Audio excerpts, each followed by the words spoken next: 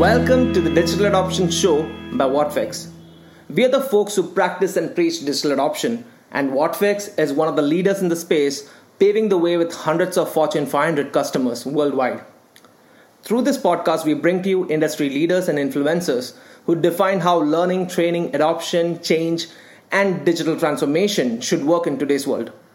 Tune into our discussions on how organizations tackle the different pain points, challenges, and find the resounding solutions to the most interesting problem statements in the world of digital adoption. Now, here's our next episode. Hi everyone, this is Shubham. I head the EMEA business at Whatfix.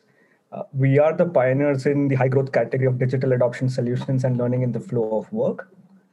For organizations globally in our increasingly digital world, today we are going to speak about the movement from the learning paradigm to a performance paradigm and the challenges and opportunities that organizations now face globally. To share thoughts and insights on this topic, we have the pleasure of having with us Charles Jennings. Charles is recognized as one of the world's leading experts on building and implementing learning and organizational performance strategies. Charles has led learning and performance improvement projects for multinational corporations, government agencies, not-for-profits, and other organizations for more than 40 years by now. He has been the Chief Learning Officer at Thomson Reuters, developing and implementing learning and performance strategies for 55,000 employees globally. Charles has also been a keynote and invited speaker at many international events, including the Gulf Economic Forum conferences attended by heads of state, presidents, and prime ministers. In context to our conversation today, Charles has worked on the 70-20-10 model for more than 20 years by now. The performance-centric approach is based on observations research that suggests high-performing organizations and individuals develop most of their capability through learning within the workflow. In other words, learning from working rather than learning to work. Charles, thank you so much for joining us today. I'm very excited to have you today, to be speaking with you today. Well, thank you very much for the invitation to share this time with you, Shubham. It's a real pleasure. Yeah, thank you so much, Charles. The pleasure is ours as well. Just to get things started, Charles, with over 40 years of experience in the learning and training sector, what are your thoughts on learning while doing? The approach and fundamental differences between learning and training. We often see people confuse the two. So what are your thoughts about them? Yeah, that's a really good question to start with, Shubham. I think in the book that my colleagues and I wrote called 70-20-10 Towards 100% Performance, we talked about something we call the training bubble.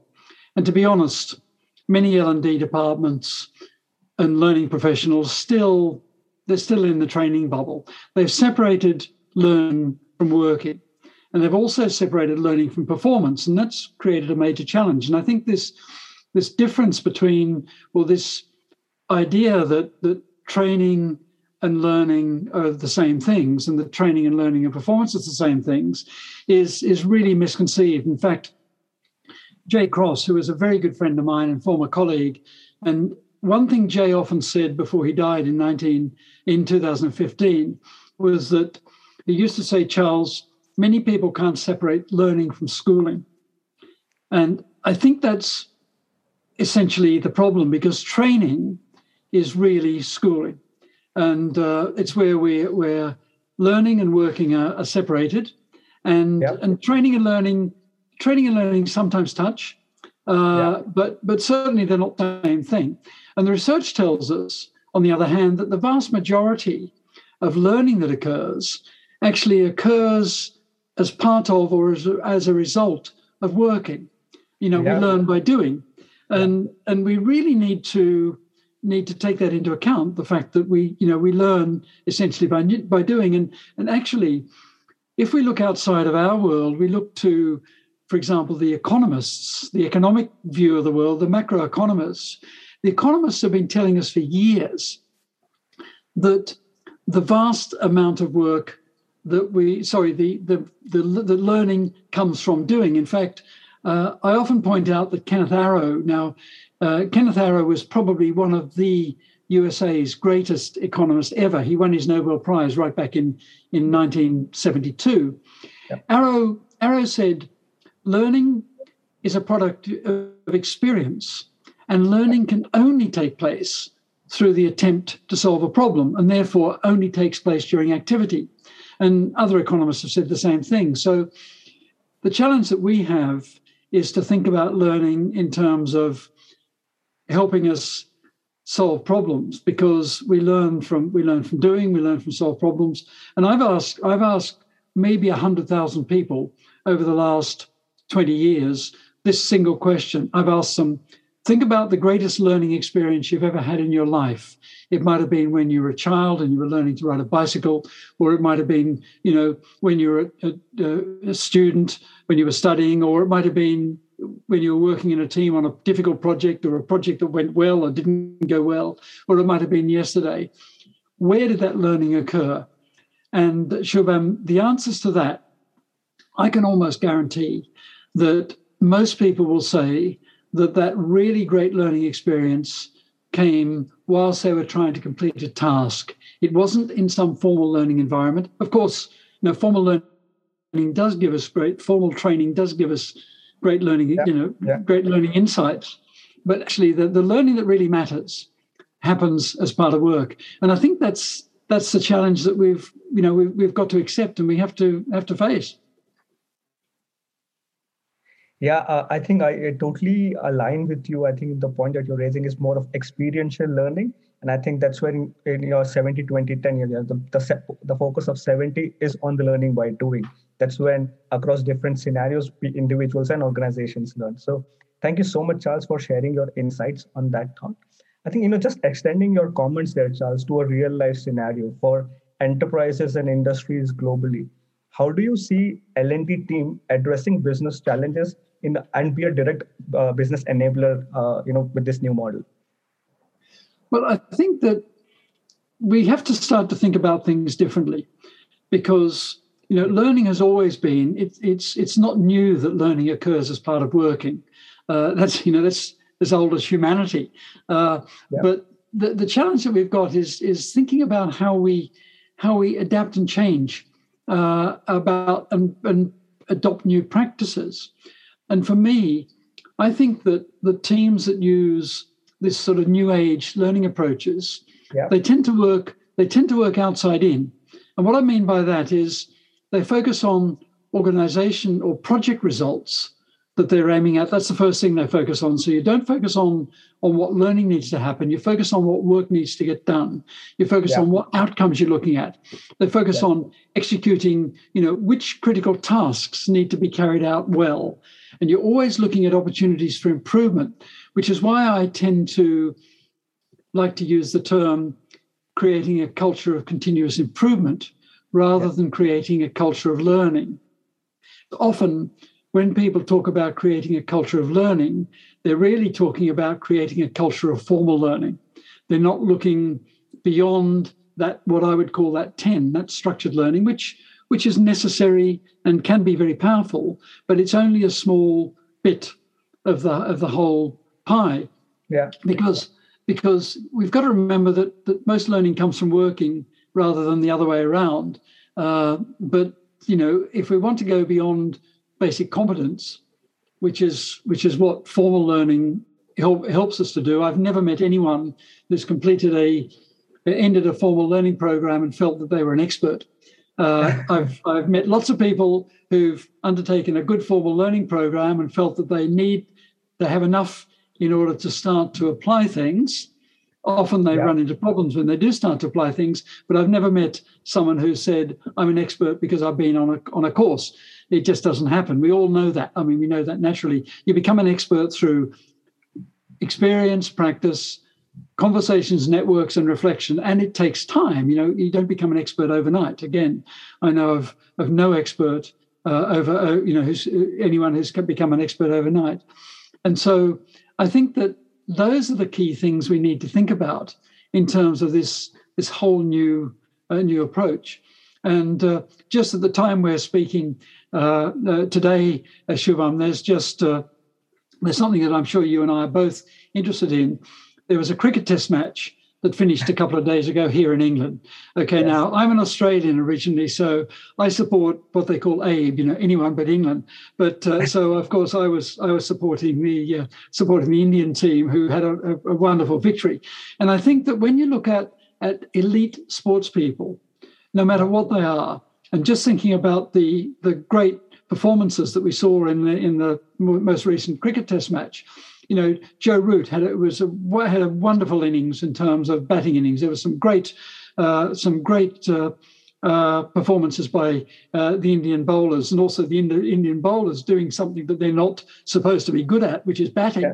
Now, when you look at these people who are really experts and think about how do they develop their expertise, and the answer is they developed it through a lot of practice, through working with people who are really good, exemplary performers that they can work with and learn, the techniques and the approaches that whereby they can achieve good results. So I think if we step out of our learning suit, our learning clothes, and think about elite sports people, for example, we immediately see the importance of learning by doing. No one achieves a gold medal at the Olympics without lots and lots of practice, without studying what they do and how they do it and reflecting and things like that. That's the learning that really matters. Right. I think so many key insights, Charles. They're really thought-provoking. I love the analogy that you made with sports.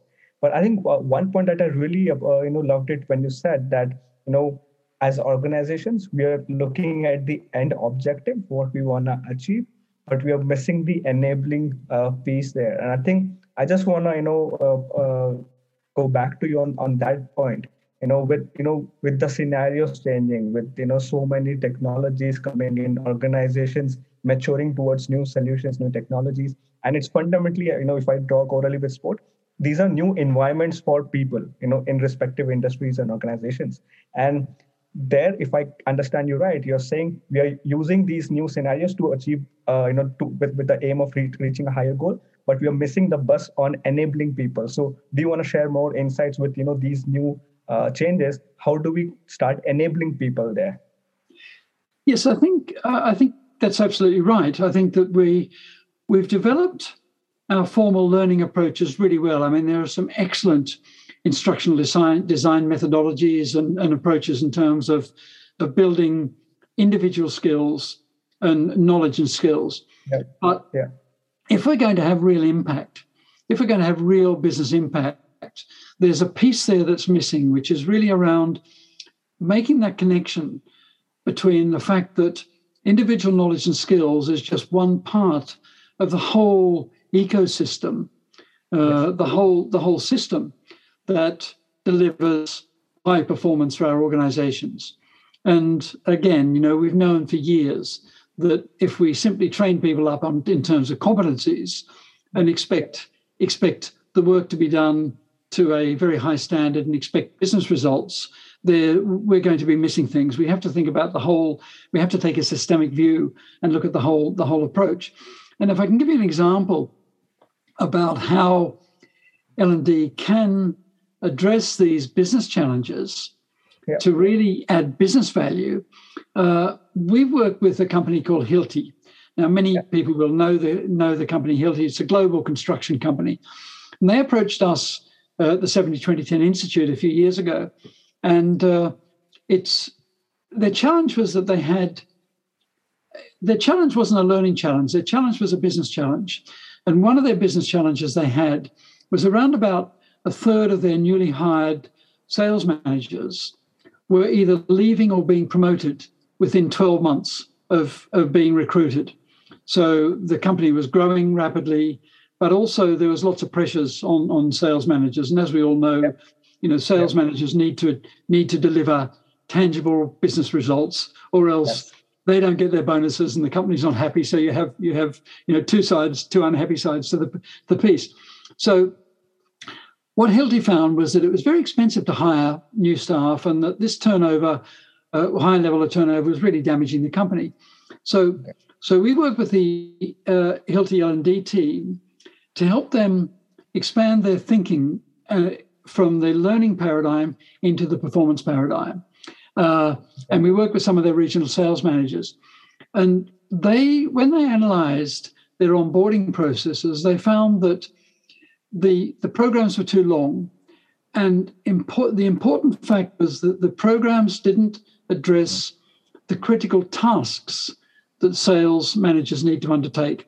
So there was that gap between, it was what we call the knowing doing gap. That gap between training people in terms of making sure they know what to do and actually making sure that they do it, because it was based around competencies and things like that. It wasn't based around critical tasks, the work that needs to get done. And in the work that needs to get done, what are the critical things that people need to do? So what we did with them is work with them to redesign their onboarding so that it focused simply on critical tasks, and it moved out of just the 10. So it moved into how do we support them in the workplace? How do we provide them with performance support and the right tools and things like that? And interestingly, Shubham, Hilti had one measure the business was really interested in. They weren't interested in learning measures. The one measure they were interested in was what they called time to productivity or time to payback. Yes. In other words, how long did it take a newly hired sales manager to start to earn money for the company rather than simply pay the cost of recruiting, training, getting them into post and so on? And when they first looked at this, the time to payback was somewhere between a year and 18 months. In some cases, it was even 2 years. So that makes it pretty obvious why one of the reasons there was turnover, because if you're a salesperson and maybe you have a bonus, if you're not starting to deliver value for the company, you're unlikely to get your bonus, and you're going to be unhappy, the company's going to be unhappy, and you're more likely to leave. Yeah. So basically what we did was, or what the Hilti team did with our guidance and our support, and they used our performance-based learning program in order to do this. Basically what they did was they redesigned their onboarding program and measured the time to productivity, the impact. The output of that was that time to productivity and payback came down from around 18 months to somewhere between 3 and 6 months. And so that was, and particularly in their groups in Southeast Asia particularly, it was really clear that the business impact was absolutely immediate and profound. So they could measure it.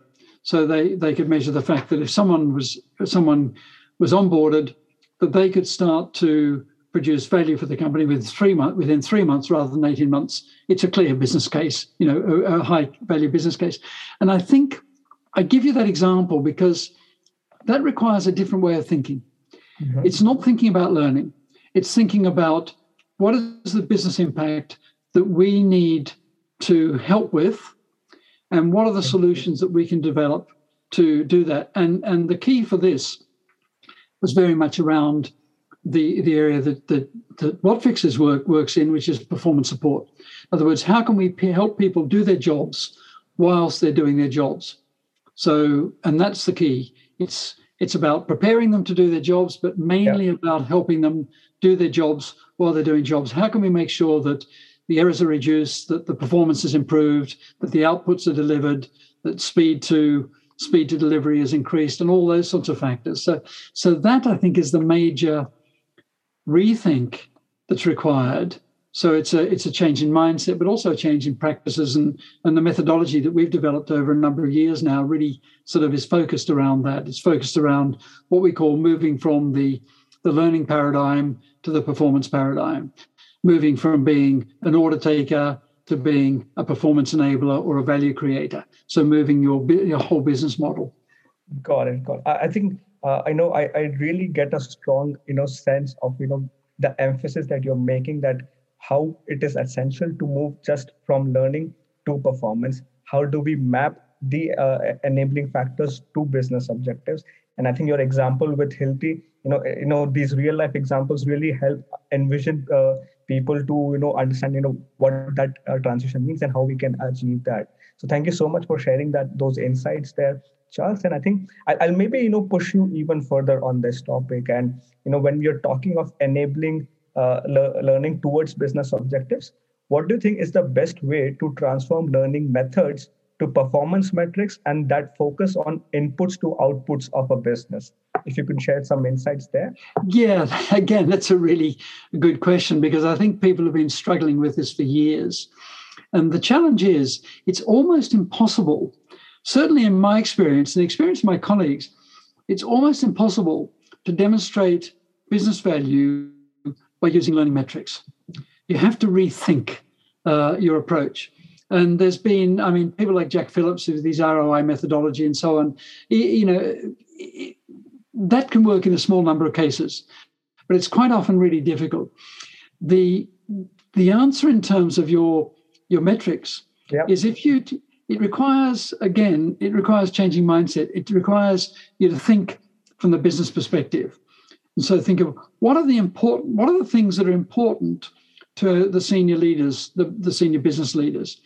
What is it that keeps them up at night? What keeps them awake at night?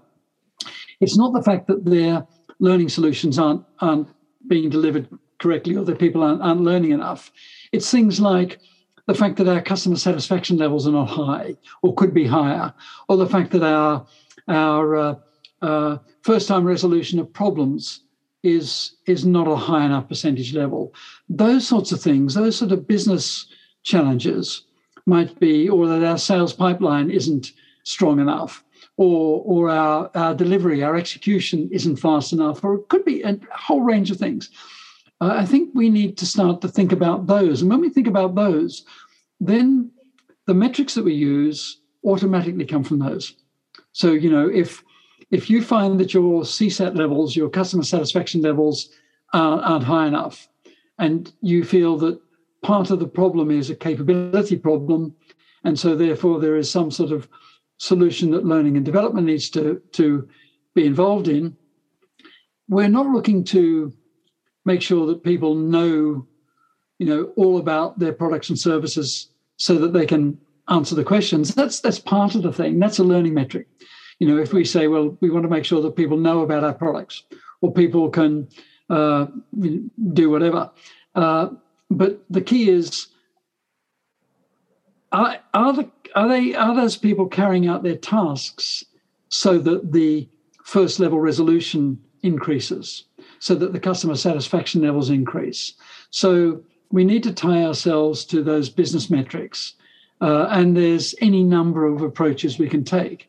And we may want to use learning metrics internally just to help us review our own approaches and so on, but don't try and use learning metrics as the end point, because you'll never convince. Again, I've sat in many, many meetings where senior learning people have presented a whole series of learning metrics, such as learning activity.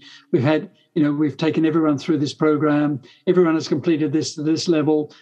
To be honest, business people don't care about that too much. What they care about is, how is that helping me with my business, my team, my part of the business? How is that helping us deliver our objectives in terms of what we need to deliver? Yeah, Charles, I think, you're raising a very fundamental point here, that while we are having ambitious business objectives, the question to ask is, are we missing the boat on enabling people with the capabilities, training, learning there, and how that ties in very tightly with the business objectives? And as you rightly mentioned, the business metrics, they cannot be independent from an L&D standpoint, and from a business objective standpoint, they have to be broken up to reach the end objectives there. So thank you so much. I think that's a very interesting insight that a lot of organizations globally would want to take a note of, as to how enabling people to business objectives is also very key to achieve the end results that you're looking for. And I think just as a final point there, I think it's always important to ask the question why. So, if we're doing something, why are we doing it? And if you continually ask the question why, it helps you get to the end point. Because, why are we doing this? Why are we designing this program? Why are we doing whatever we're doing? Yeah. Because if you keep asking that question, the answer you will finally get to will be a business outcome.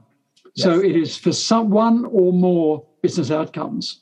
And it might be, as part of that process, it might be that we're helping people develop their own capability and develop their own careers and things like that. And that's important. I shouldn't step away from that. I think helping people develop so that they have career progression and they can have a fulfilled and successful career is important. But if learning and development only focuses on individuals and only focuses on career development, they are they're dissociated from the business, and they will be a sideshow to a certain extent. I mean, everyone naturally, every organization wants to provide a great learning opportunity for their employees and great opportunities for development, of course.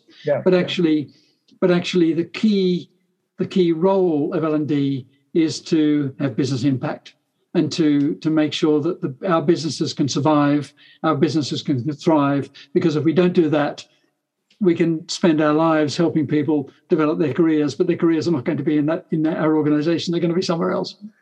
Yeah, I think, Charles, you have very sweetly mentioned not just the why, but the why, what, and how. Why are we doing the learning? What are we achieving out of it? And if there are gaps, how can we enable them to achieve the business objective? So I think anyone listening to this discussion will already be intrigued to think about what's really happening and what more can be done there. And maybe just a last question there, Charles, to give more insights for our audience there. What does digital learning experience involve? Why should learning professionals be aware of it? And also, if you could give an example of how to use those methods there. Sure, yeah. I think the whole concept of learning experience seems to be, as I said earlier on, captured really by HR and L&D and trimmed into this formal learning experiences. And in fact, we know that a lot happens outside that, and a lot is to do with tacit knowledge.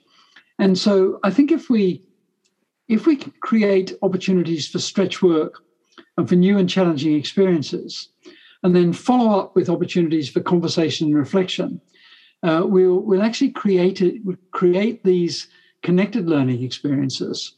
Yeah. And I think that's really important, where we can weave learning into what we do. I think that's really, really the critical things we need to do. Got it. Clear. So I think thanks a lot for all these insights, Charles. I think definitely thought-provoking. And I love the fact that, you are taking a metrics-driven approach wherein how changing in the current learning methodologies, how are we able to create targeted business enablers there, and what is the value addition that companies are. A great example on Hilti, what the impact that was created. So thank you so much for that. Before I close up, I would like to do a short rapid fire round with you. It's always fun to do them. I'll just request one-word responses from you. Not just to start with, I know this might sound amusing to you, but what word comes to your mind when you think of 70-20-10 rule? Extending learning. That's thought-provoking again, Charles. What is most important to you? Access to knowledge or retention of knowledge? Access. Access trumps retention every time. Sweet. I think this is one response that a lot of our audience is going to keep thinking about. Why are we emphasizing on this fact? Yeah. Charles, any books or methodologies or blogs that you would recommend to our audience, to take some notes on? Well, of course, I have to say that the book that my colleague Jos Aritz wrote the bulk of, but my other colleague Vivian Hein and I contributed to, called 70-20-10 Towards 100% Performance, is one. Of course, I'd have to say. And the key to that is it's about performance. The performance sits at the center. So that's really important. And the methodology that we describe in that book, and we work with clients all the time, helping them build capability, their teams, with methodology is really important. And I think that the other thing I'd mention is that I think learning professionals and anyone involved in terms of helping to build high performance across organizations should dig into HPI, into human performance improvement. It's been a blind spot for many, many people for many years. And for a lot of people involved in learning, I think HPI opens a door to an entirely new way of working for current and future needs. I think that's really, really critical. I think that, and what we've done is we've taken HPI, which is really looking at the power of effective business analysis and performance analysis, and then built on the back of that the way in which you can develop appropriate solutions which are fit not just for today's world, but actually for the future. Got it. I think these are like golden inputs for my audience, Charles, to be honest. I think what are the new aspects that we kind of missed totally, and something which are critical from a business standpoint. uh, One last question, Charles. This is something we ask all our guests on our podcast. What is the one word or phrase that comes to your mind when we say digital transformation and digital adoption? New thinking, new practices. New thinking, new practices. Very well said, Charles. I think I think everyone is going to now really go away with the emphasis on the transition between the learning paradigm to a performance paradigm. How are they correlated? Why are they important? What is the impact that they're going to have on a business level? We have come to the end of our chat today, Charles. I just really wanted to thank you again so much. It was a wonderful conversation with you, and I think something that I'll remember for a long time in my life.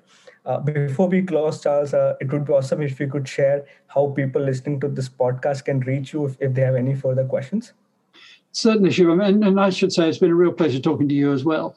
The best way to reach me probably is through LinkedIn. Okay. LinkedIn or Twitter, but LinkedIn is probably the easiest way to reach out to me. And I'd be really delighted, anyone who listens to this, to if you send me a note on LinkedIn, be delighted to respond to you. And if anything I can do to help, that'd be great. So it's been a real pleasure. Awesome, Charles. I have to tell for people that that's how I got connected with Charles as well. So, that I can just vet that, he is active on LinkedIn and he'll acknowledge your notes. Thank you, Charles. And it was a genuine pleasure to have you on our show today. Thank you to everyone who's been listening to this discussion. Feel free to reach out to us for a deeper insights on this topic and way more thoughtful insights on our different podcast channels. Thank you so much, everyone. Ciao. Thank you very much. Thank you.